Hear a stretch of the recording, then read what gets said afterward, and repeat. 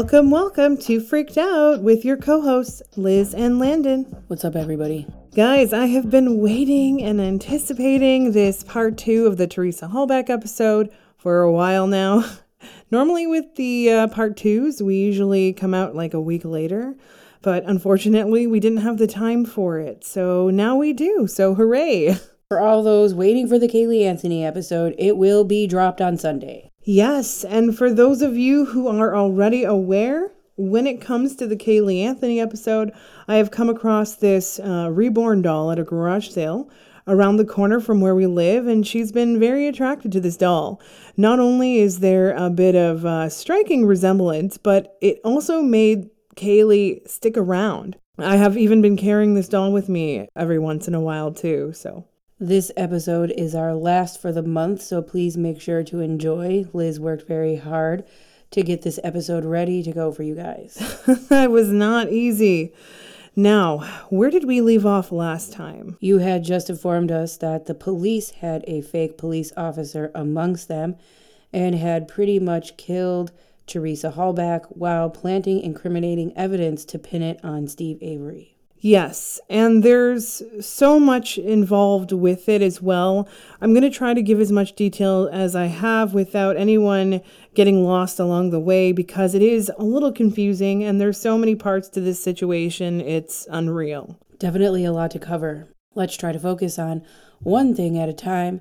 Now, obviously, Earl, which is Steve's brother, had given permission for Pamela and Nicole Sturm to go onto the property at the salvage yard since he was running the business to take a look and see what they could find. Yes, that is correct. Now, from what I can see, in this particular situation, Pamela was one of those Karen type people, if you understand what I mean. She was very, very, very pushy, and I feel as though previously to her coming to the salvage yard, she was trying to convince her search party to allow her to go to the salvage yard because she already knew exactly where this RAV4 was going to be. How would she know among so many vehicles? She received, let's say, a tip from one of the volunteers. Isn't that convenient? And from what I gather, this particular volunteer is exactly who ended up killing Teresa in the first place. He, of course, had made a statement to the search party indicating that he had seen a vehicle when he was on the property, and he gave some sort of funny excuse as to why he was there in the first place. Regardless of what side of the story I was on, I would find that situation very odd. And in that moment, I keep seeing the brother and the ex-boyfriend, perhaps a couple other close friends in the family, including the parents, which, by the way, they had been pretty noisy about Teresa in this particular case, and they knew if they had asked to come onto the property, they would in fact not be allowed to based on who they were. And also their energy seemed to be pretty nasty at the moment, which is where Pamela kind of had suggested that she go because she was really good at convincing people to let her do things. And she was given like a little map of where to go.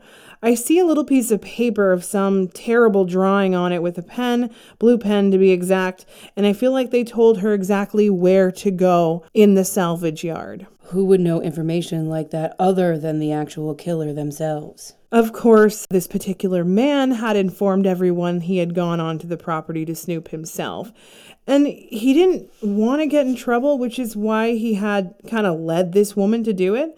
This guy seems to be pretty significant in this case. Again, not the main person though, just someone who was also a bigger player in the game. Yes, Pamela had indicated on the stand that she was not familiar with the property at all, and the property was approximately 40 acres. It just doesn't make sense that she would just know exactly where to go. She's not a bloodhound or a police sniffing dog. Exactly. And that's a key piece to the situation. And unfortunately, she protected this particular person, but she was definitely lying on the stand when she said she just came across it. She honestly just wanted justice for Teresa. I don't feel like she had anything to do with the disappearance of Teresa, but they definitely knew because she had a very big, loud mouth. She would also be a good pawn to keep this little white lie under wraps. Absolutely. Ryan had given these women a direct line to the sheriff in case they found anything. Exactly, because they knew they were going to find something. She had entered into that lot at 9:50 a.m., and by 10:20 a.m., they had found this vehicle.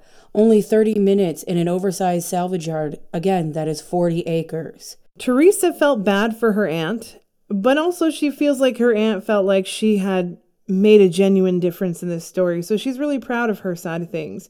She wishes that her aunt would come forward and tell everyone exactly who gave her the information so they can start there.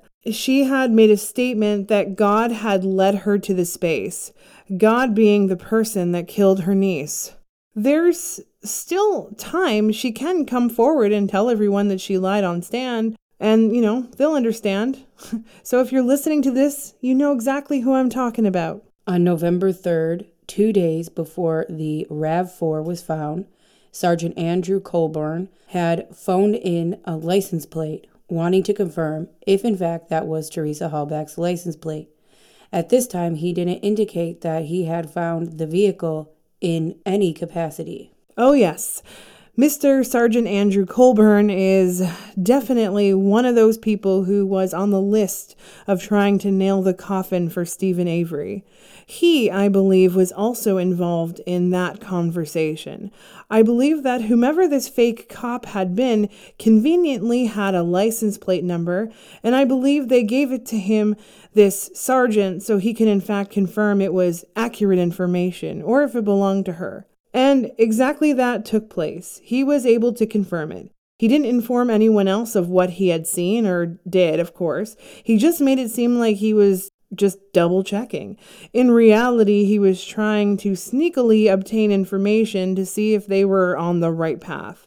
I also believe that Sergeant Andrew knew exactly where this fake police officer was because he was part of putting this particular fake officer up there, because he was definitely part of the murder of Teresa. He was part of the team to kind of stage Avery. When it comes to the DNA that they found on the bullet, obviously it was inconclusive because it was contaminated. However, because of the special circumstances, they decided to make a big indication that it was Teresa's DNA. Can Teresa confirm that DNA was hers? Of course. All this continues to show that the police really did try to control the situation and make damn sure that Stephen Avery went down for this. In fact, she shows me that there were genuine situations with genuine crimes that were being put on the side so that they can pin all of this on Avery. She shows me that her DNA was absolutely nowhere on the gun in relation to Stephen. She does show me, however, she was killed with a gun, but it belonged to the man who pretended to be the police officer. Unfortunately, we didn't have any positive IDs come through surrounding the identity of this man. However, we're going to continue to see what we can figure out here. Yes. Okay, so let's go back to Teresa and her attacker. How did this man kill her? She shows me that he had not killed her there, although she shows me he did hit her over the head and smashed it with a rock, I believe, as well. Items around the junkyard. But she shows me that she was unconscious and thrown in the trunk of that police car. It looks as though he had taken her RAV4 and placed it exactly where he wanted to make it look like it was being hidden as well, which is why there was all this debris around the vehicle to make it seem like they were trying to hide it. But it was also easy enough to kind of, find as well. I mean, it would have to be to find it in 30 minutes on 40 acres. So where did he take her? Well, he had a lot to do, but he did end up taking her somewhere forest related. I would say there's about 100 acres of forest, not too far away. I believe there's a lot of people who do hunting and fishing in this particular area, and I feel as though they had this cop car. He could genuinely do whatever the hell he wanted, so she shows me that they drove a very long time while in the trunk, but she was definitely bleeding.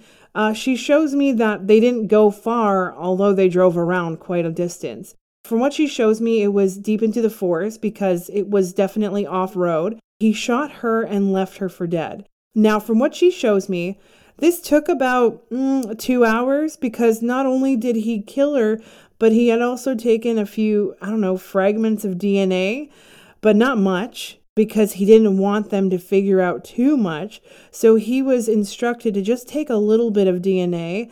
I even feel like there was a couple of hair samples as well, and they were planning to leave them behind. But unfortunately, he kind of screwed everything up. He wasn't the brightest person. I feel like there was a secondary person involved with him there too. I feel like this person met up with him later when he had brought her to the forest. There are so many people involved in this. I would say like 10 to 15. And then on top of that, there's about 20 to 30 people that know details about the case and will not say anything because they just want Avery to go down for this case. Wow. It's almost as if the entire town was in on it. Sadly, a lot of people are. And there are people that know details even above and beyond this group of 30 to 40 people. They also just are too afraid to say anything because they don't want to go against the group because, they're afraid they'll be the next person to be framed for murder. Let's talk about the burn pit.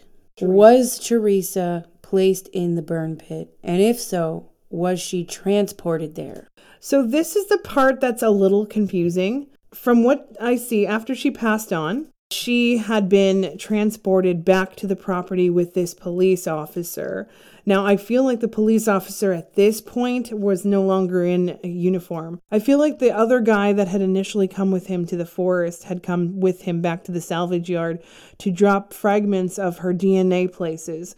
I feel like they dropped fragments of DNA by the RAV4, the fire pit, but I only think they did that because they had seen that the fire pit had been going previously.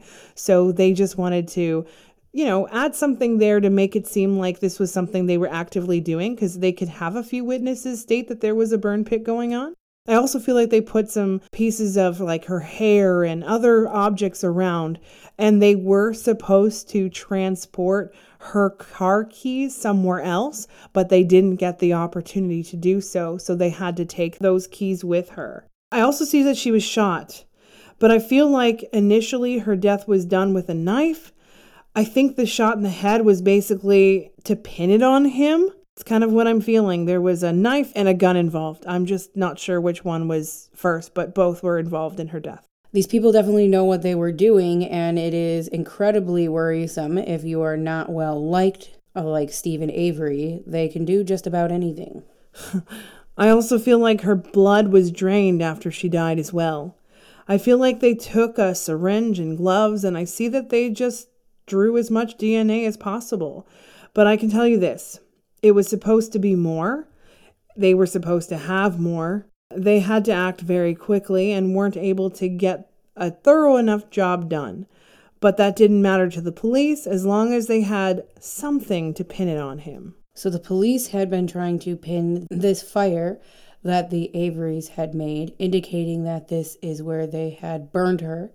It's probably the most connected piece of evidence to the case in this particular evening. From what Teresa explains to me, this was not uncommon for him to have like a fire pit going. He had a lot of things that he would want to get rid of, and he didn't necessarily want to put it in the trash. He was very, very paranoid the police were going to get him somehow, regardless of what kind of crime it was. But either way, he just enjoyed it. They all enjoyed hanging out by the fire after a long day, and from what I can see, the police were aware of him doing this. A lot of the residents were aware of him doing this. Everybody knew he enjoyed it, so of course they're going to gather evidence there one way or another. My next question for you is this. Who was involved in planting the keys to the RAV4 in Stephen Avery's trailer? Well, I do not believe that it was planted the first time around they had gone to the trailer.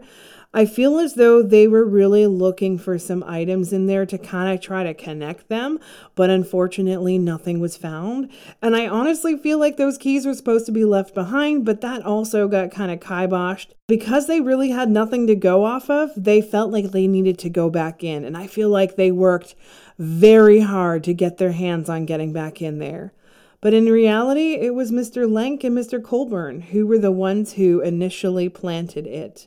I do believe that it was Mr. Lenk who was the actual person that planted the evidence. I see that there were other police officers there that were assigned to babysitting them. Even though there were officers there to babysit them, they all laughed and thought it was real funny that they all trust each other. They didn't really care if the evidence was planted or not. Either way, the police officers that were there to babysit were not in fact actually babysitting anything or any capacity.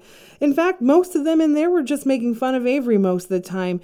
Everything that he had accomplished, they just sat there and laughed about it. Of course, the prosecution indicated that Teresa was murdered in Stephen Avery's garage. What does she have to say about that? She said that she was nowhere near his garage, and the defense was able to break that down one way or another.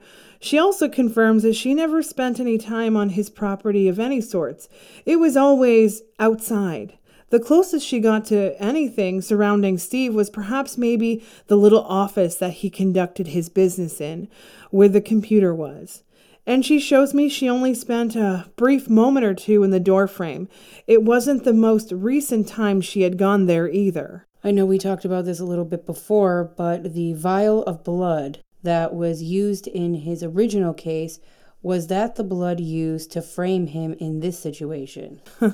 It absolutely was. They determined that they were going to use that blood if they could not find any of his own, and they were trying their hardest to find something. But unfortunately, they couldn't find anything. So they remembered they had his physical blood, and they went for it. I believe that the fake police officer was looking for some sort of hair sample or something to plant evidence there, but unfortunately for him, he wasn't able to find anything solid, which is why they pulled the blood.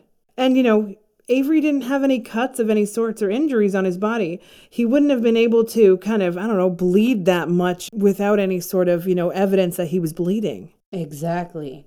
So at the time that the jury was deliberating, there were some issues with one of the jurors' family. There was an emergency, and unfortunately, this juror needed to be excused. Was there any sort of confusion surrounding the situation? Did anything come out of the situation that they haven't talked about? From what I gather, I feel like there was a genuine emergency. However, with that being said, I feel as though this particular juror was on Steve Avery's side.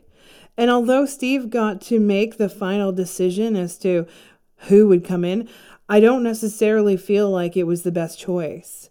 And from what I can see, this person was not able to complete the rest of the deliberation. So you believe that juror was in favor of Avery and could have made the whole difference of this situation? Correct.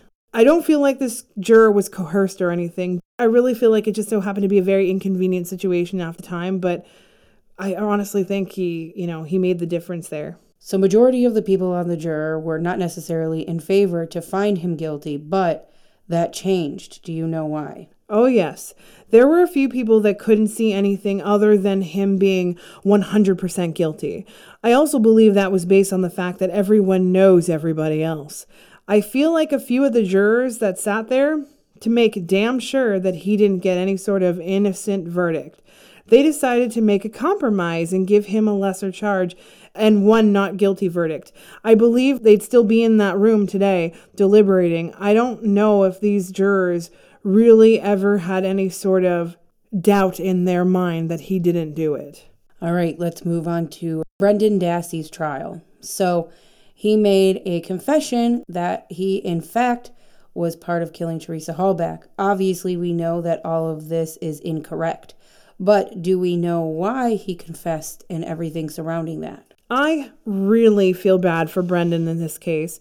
I understand that he was a significant piece of evidence to be able to determine that Steve was involved in this. Technically, Steve being the ringleader. But I genuinely feel like Brendan had no idea what the hell he was doing. He was just living his life. He is like a people pleaser, and the police would not let him leave until they obtained what they were looking for from him. They had seen him as this weak link. They had set it up in their minds that they were going to get a confession from this guy because his intelligence and his mental health and his inability to comprehend what was going on or what they were referring to. I know that they went into this particular confession not leaving until they got exactly what they wanted from the poor kid. Now, in the back of his mind, Brennan knew he did absolutely nothing and that Steve did absolutely nothing. But when he did his little confession after being pressed over and over again, he was given some sort of acknowledgement that he would be rewarded in the fact of giving these details. And based on the fact that Brendan is a people pleaser, he just kind of went along with it, not really knowing what was about to take place. This poor kid should have never been on trial one way or another because he is not mentally capable of it. He should have never even have been questioned alone either. Of course, the jury did not get to see the last hour and 38 minutes of the recording of this confession, which included him telling his mother that the investigators got in his head. Oh, yes, of course, because they don't want to be all pointed at for the interrogation of a young boy for almost 3.5 hours that simply did not have the mental capacity to answer these questions. His mother for sure should have been there through the situation in the very least, a lawyer or something. But from what I gather, they kind of made it seem to her as though he had no reason to think that it was him, and they were just using him as a witness in their eyes. So I don't feel like Mom pressed too hard, but she definitely wanted to be in there with him, but they just recommended it was pointless. The police manipulated the hell out of that family, including Mom. Yeah, I know in most states, you can't even talk to a kid. They have to have a parent. You could be 16, but the parents have to sign off on it, Mm-hmm. So let's talk about Kayla now, Brendan's cousin. That situation seems pretty shady as well. I feel like the way the police are making it look as though she came running to them about this information. Meanwhile, they had reached out to her and everyone else they could because she had made a statement about how Brendan was acting unusual. But it was in relation to what was going on with the family. He was upset that his uncle had been, accused of murder. He was also upset about his own personal life. And of course, they decided to go fishing. I do not believe that any sort of conversation between her and Brandon ever happened about Steve Avery or anything that may have been conducted that day. I believe the only conversation they had was at the party where she asked him if he was okay and he just kind of shrugged it off. Obviously, his family was going through some shit at that time. How did they end up getting this statement from Kayla? They scared the ever-living shit out of her. You can tell right from the beginning as she sits there on the stand, you can tell she was very young, very manipulated, very scared. She may have lied about a couple of things, but I also feel like she was coerced. I really feel bad for the kids. They really went at the children as their solid foundation of proof, especially considering these are all members of each other's families. They're trying to get them to all turn against each other. They are questioning all these poor kids because they know they can manipulate them easier than the adults. I've worked with many people with disabilities, and I know from my own personal experience with it, and Brendan was not given any chance. Yes, I also understand where he was coming from. I was pinned as a troubled kid and would make not so good choices, and never did anyone ever believe me anytime I would say anything. And of course, I had screwed up in the past, nobody would believe me, so I might as well kind of fess up. That's how I always looked at life. That way I can take the punishment and then carry on with my day, and then get past it. Obviously, this child did not understand the capacity of what was happening in any way. How would he? He had never done anything in that capacity. He grew up in his home in a very small town, not a lot going on, very simple led life. Definitely pissed me off watching them interrogate him over and over again with the same questions on the witness stand. That was just the light version. I know he is innocent and I feel it in my bones. All right, let's get back to Teresa. This poor woman, let's tie all these pieces together. She was chosen to be the victim in the situation. Why was she chosen? I feel like the only reason she was chosen was because she was going to have some interaction with him. And unfortunately, more than anything else in the world, these people wanted to get him. They felt as though he was gloating about his previous release from jail, and it made the police look bad. So they wanted to have him convicted by any means necessary. And sure, it was a plus to have that kind of young girl that would stir up an uproar. The police and a few friends of the lawyers, except for Stephen's lawyers, were involved in this. Everybody knows that everyone had to be on the same page or they would suffer somehow in a big way. All the money, gone. This was very important for everyone. Was anybody that it was attached to or related to Teresa involved in this as well? There's definitely something sketchy about the ex. I really do feel like this ex was pissed at her. Now, I don't necessarily feel like he had anything to do with her death, but I do feel like he was the one, at least the main one, that the police worked hard to pin the crime on Stephen Avery. He was also the person who really insinuated that this is the family. I feel like he is a key influencer on the side of the family. In fact, Teresa shows me she wanted absolutely nothing to do with him, and she was kind of irritated at him, and he was really heavily involved in her death after the fact. She said that Stephen Avery never put his hands on her, but this particular individual had put his hands on her a few times. No, she was not beaten or anything along those lines, but she shows me he grabbed her wrists often and would try to stop her from leaving places and prevent her from living the life she wanted. She said that this man should be convicted of something because he was definitely abusive towards her, but that was never highlighted. And he ended up looking like a hero to her family, and she's actually pretty disappointed in that. She shows me she wanted her family to just open their eyes. And she says that they do see things, but they did pretend that they didn't. I believe he had since moved on with somebody else. I do believe that Teresa's family does see certain things. She also mentions that he was definitely the one who had made the suggestion to his friends, perhaps at a local bar. I keep seeing darts, maybe.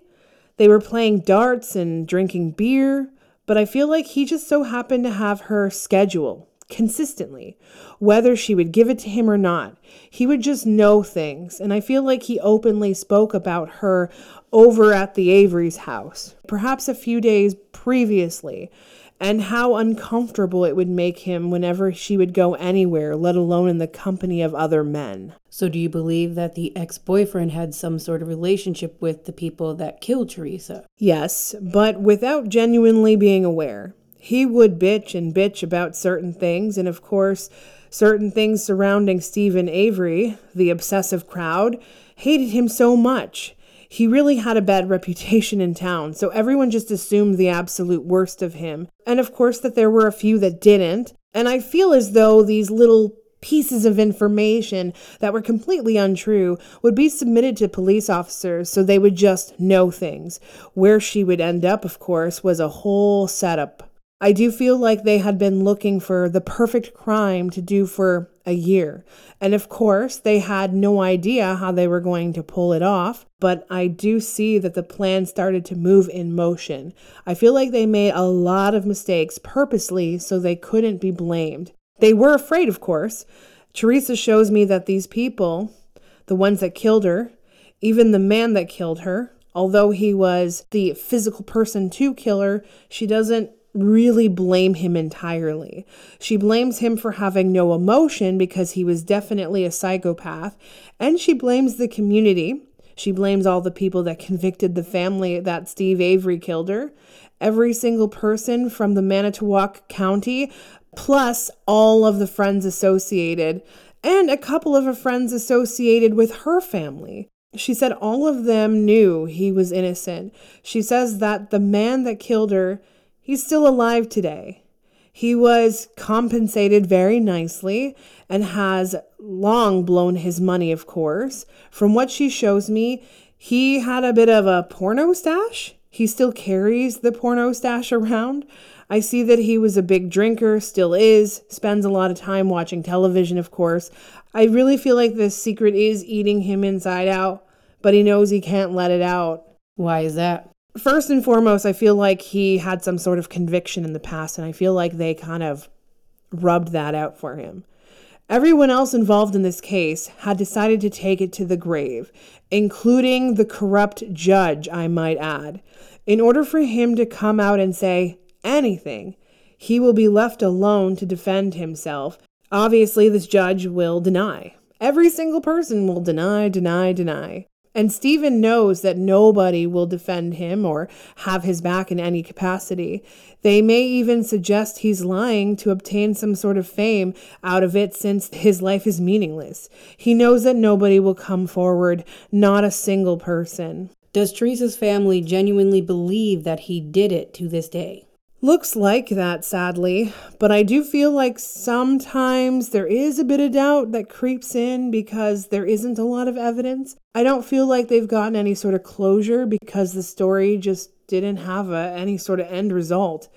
They were hoping eventually that Avery would confess to this and they'd be able to kind of fill in the missing pieces, but yet that is yet to happen. All right, let's move on and let's talk about Ken Kratz. Oh my goodness, this slimeball creepball. He really does give lawyers a bad name.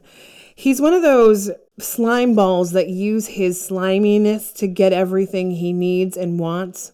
Let's just say the Manitowoc Police Department told him he would be a king if he got Stephen Avery put away. He agreed to be the perfect one for this. I feel like there was another DA that they did not approach about it because I feel like they wouldn't necessarily have been as, cutthroat. I think these two men would be walking free today if it was the other DA, if I'm going to be honest. So, of course, they definitely hid his sexual misconduct allegations from several women, of course, because that would make them look bad again. This particular Manitowoc Police Department really just doesn't like to get the bad rap. And they do everything they can to protect one another. Oh, yeah. I feel like this Ken Kratz character had actually paid off a few different people already that did not come forward, including perhaps some rape allegations. I feel as though he spent many nights in a hotel room alongside of a few women he would meet at his job. He would offer them nice dinner, he would offer them a place to stay, something connected to pro bono work too. I feel like he would basically make them do sexual favors because they would feel obligated. All I can see is this gross, ugly white guy with zero personality just trying to get these women to do sexual acts on him. And I feel like he also hired prostitutes. I feel like he took drugs. I know they mentioned a couple of over-the-counter drugs, but I feel like there were many other drugs he also took, including coke. But he was definitely feeling like the king of his castle. He had to hide a lot of that too. And of course, when, his fellow employees came forward, they also advised him to make sure he hid everything else badly that he was doing. Absolutely. And he barely got any sort of punishment surrounding the situation. I feel like they put a big shield over him as much as they possibly could. Oh, yeah, they definitely did that. So stepping forward quite a bit away, because there has been a lot of thoughts about Bobby Dassey being the one to kill her. Is there any truth surrounding that? There is definitely a connection to Bobby Dassey in this particular case as well, but I don't necessarily feel like he had killed Teresa Halbach. Maybe not completely, maybe he was the secondary person involved, I'm not entirely sure. There is definitely an involvement with Bobby. Perhaps that's how they were able to get onto the property so easily to obtain Teresa and get her off the property. Teresa shows me she had met Bobby a couple of times in passing, shows me that he had some sort of involvement in the monetary side of things, not the physical, so she's confirming that now. He isn't the nicest guy to women, and he did have a troubled past with abuse, so when it comes to the money that he received, I feel like he didn't realize how badly things would end up either. I feel like he had a lot of secrets within him that could have genuinely assisted Brendan and Stephen, but I feel like he had to continue to keep them inside. Although now they're starting to speculate he had something to do with it. Perhaps there may be some sort of change in his story, and he may end up opening up a little bit more with all the pressure going on in the media, but I feel like it's a very slim situation, and I'm not sure if that will ever come to fruition. So she doesn't feel like he is the main culprit in the situation, and she also has not stated that he was the one to physically kill her. Yes, I know everyone really genuinely wants to have some sort of conviction for her so she can rest peacefully, but she's telling me they're just pulling at strings here with this particular one. The other thing that the documentary had left out was that Stephen had sweat DNA on the vehicle of the RAV4. Why was the sweat there? I'm going to say that when she came to the property, they did have a conversation and he may have put his hand on her vehicle, but I don't feel as though he had done it any other time. And perhaps he may have forgotten for a moment. I mean, it is a very small detail to understand or remember. I feel like it's a pretty significant piece of information that he may be scared to share, but I don't believe he remembered it because I think he did that to all sorts of people's cars unintentionally, regardless of who came to visit him. All right, so another question. How does she feel about everything being brought to light all over again? The family is upset about her name being dragged through the mud, this particular case again, so how does she feel about it? Honestly, she just wants justice served. She understands that it's painful for the family, but she also wishes her family will listen a little bit more because they have always had some doubts. I think she suggested her mother specifically had doubts. I don't believe her mother voices these opinions. I also believe that she is consistently visiting her mother to let her know in dreams that it wasn't the guy. But most of the time, her mother just tries to, grieve her loss of her child. Doesn't want to spend any time thinking about anything else. It's kind of just sitting in the back of her mind that she's gone. It's understandable with families and where they're coming from. I really do feel for them and this sticky situation. But in reality, the truth does need to be heard. It definitely is stressful. Well, how about this? Do you feel as though Steve and Brendan will end up getting out of jail and have the overturning of the wrongful conviction? I feel like there is a huge possibility he can find himself out of jail. I see that he is effortlessly working, and when I say he, I'm referring to Steve. I feel like there's a lot of these really big things still to come in this case, and that there's going to be a lot of things happening surrounding Bobby Dassey. I feel it may be able to put the blame on to Bobby, but I don't necessarily feel like Bobby will end up getting any sort of conviction either. It is going to take a couple of years still, I would say maybe until 2026, but even then I feel like they're going to have to be able to redo his entire case. And of course, Brendan as well will follow suit. I do feel as though he will eventually get out of prison too. I feel like they will both end up out of it. It will take some time, and I don't feel like they're going to receive any sort of apology, just like before, or anything along those lines, but I do see something significant happening, maybe a blow-up of some sorts. Will Teresa ever get the proper kind of justice? I feel like she will eventually get something. I do feel like there will be something else that happens in the Manitowoc Police Department. I'm going to say they will be able to put more and more details together to assist. I feel like a little piece of the story will come out. I don't necessarily feel like the person that physically did it to her will be connected, but I do feel like there will be a lot of inconsistencies with the sheriff's department that will assist in her case. I feel as though they may try their luck with Bobby Dassey, but again, no DNA to connect the two of them. She's showing me that she's not angry, she's not unhappy, and she said that her life was kind of all over the place. Although she was young, she was pretty depressed. She was definitely enjoying the photography side of things and did want much more for herself there, but she said she's okay. And of course she misses her family and her friends and family that were really there for her. She really is happy with them too and glad that they have that support. Is there anything else you want to tell us? Well, I plan to reach out to the Avery family and let them know that there's this podcast episode and part 2. Maybe they'll get a chance to listen. Maybe Steve himself will be able to get a chance to listen. I also will be sending off a letter to both him and Brendan to let them know that I've made this episode, so hopefully one day they'll be able to obtain justice so that they get it because they deserve it. I don't feel like this will be the last episode. I believe that at some point next year we'll be covering a part 3 because there will be more to come, maybe the next year after. But there is definitely much more that we'll cover. We will definitely give you guys an update on the situation when and if there is any. This Sunday we will be giving you guys the episode of Kaylee Anthony. You definitely won't want to miss this one either. The following week on the exclusive side, we will be covering the I Love Lucy stars, Desi and Lucy. And we will talk about the wonderful things and all the hard things. You won't want to miss that episode either. Until next time, guys, stay freaked out.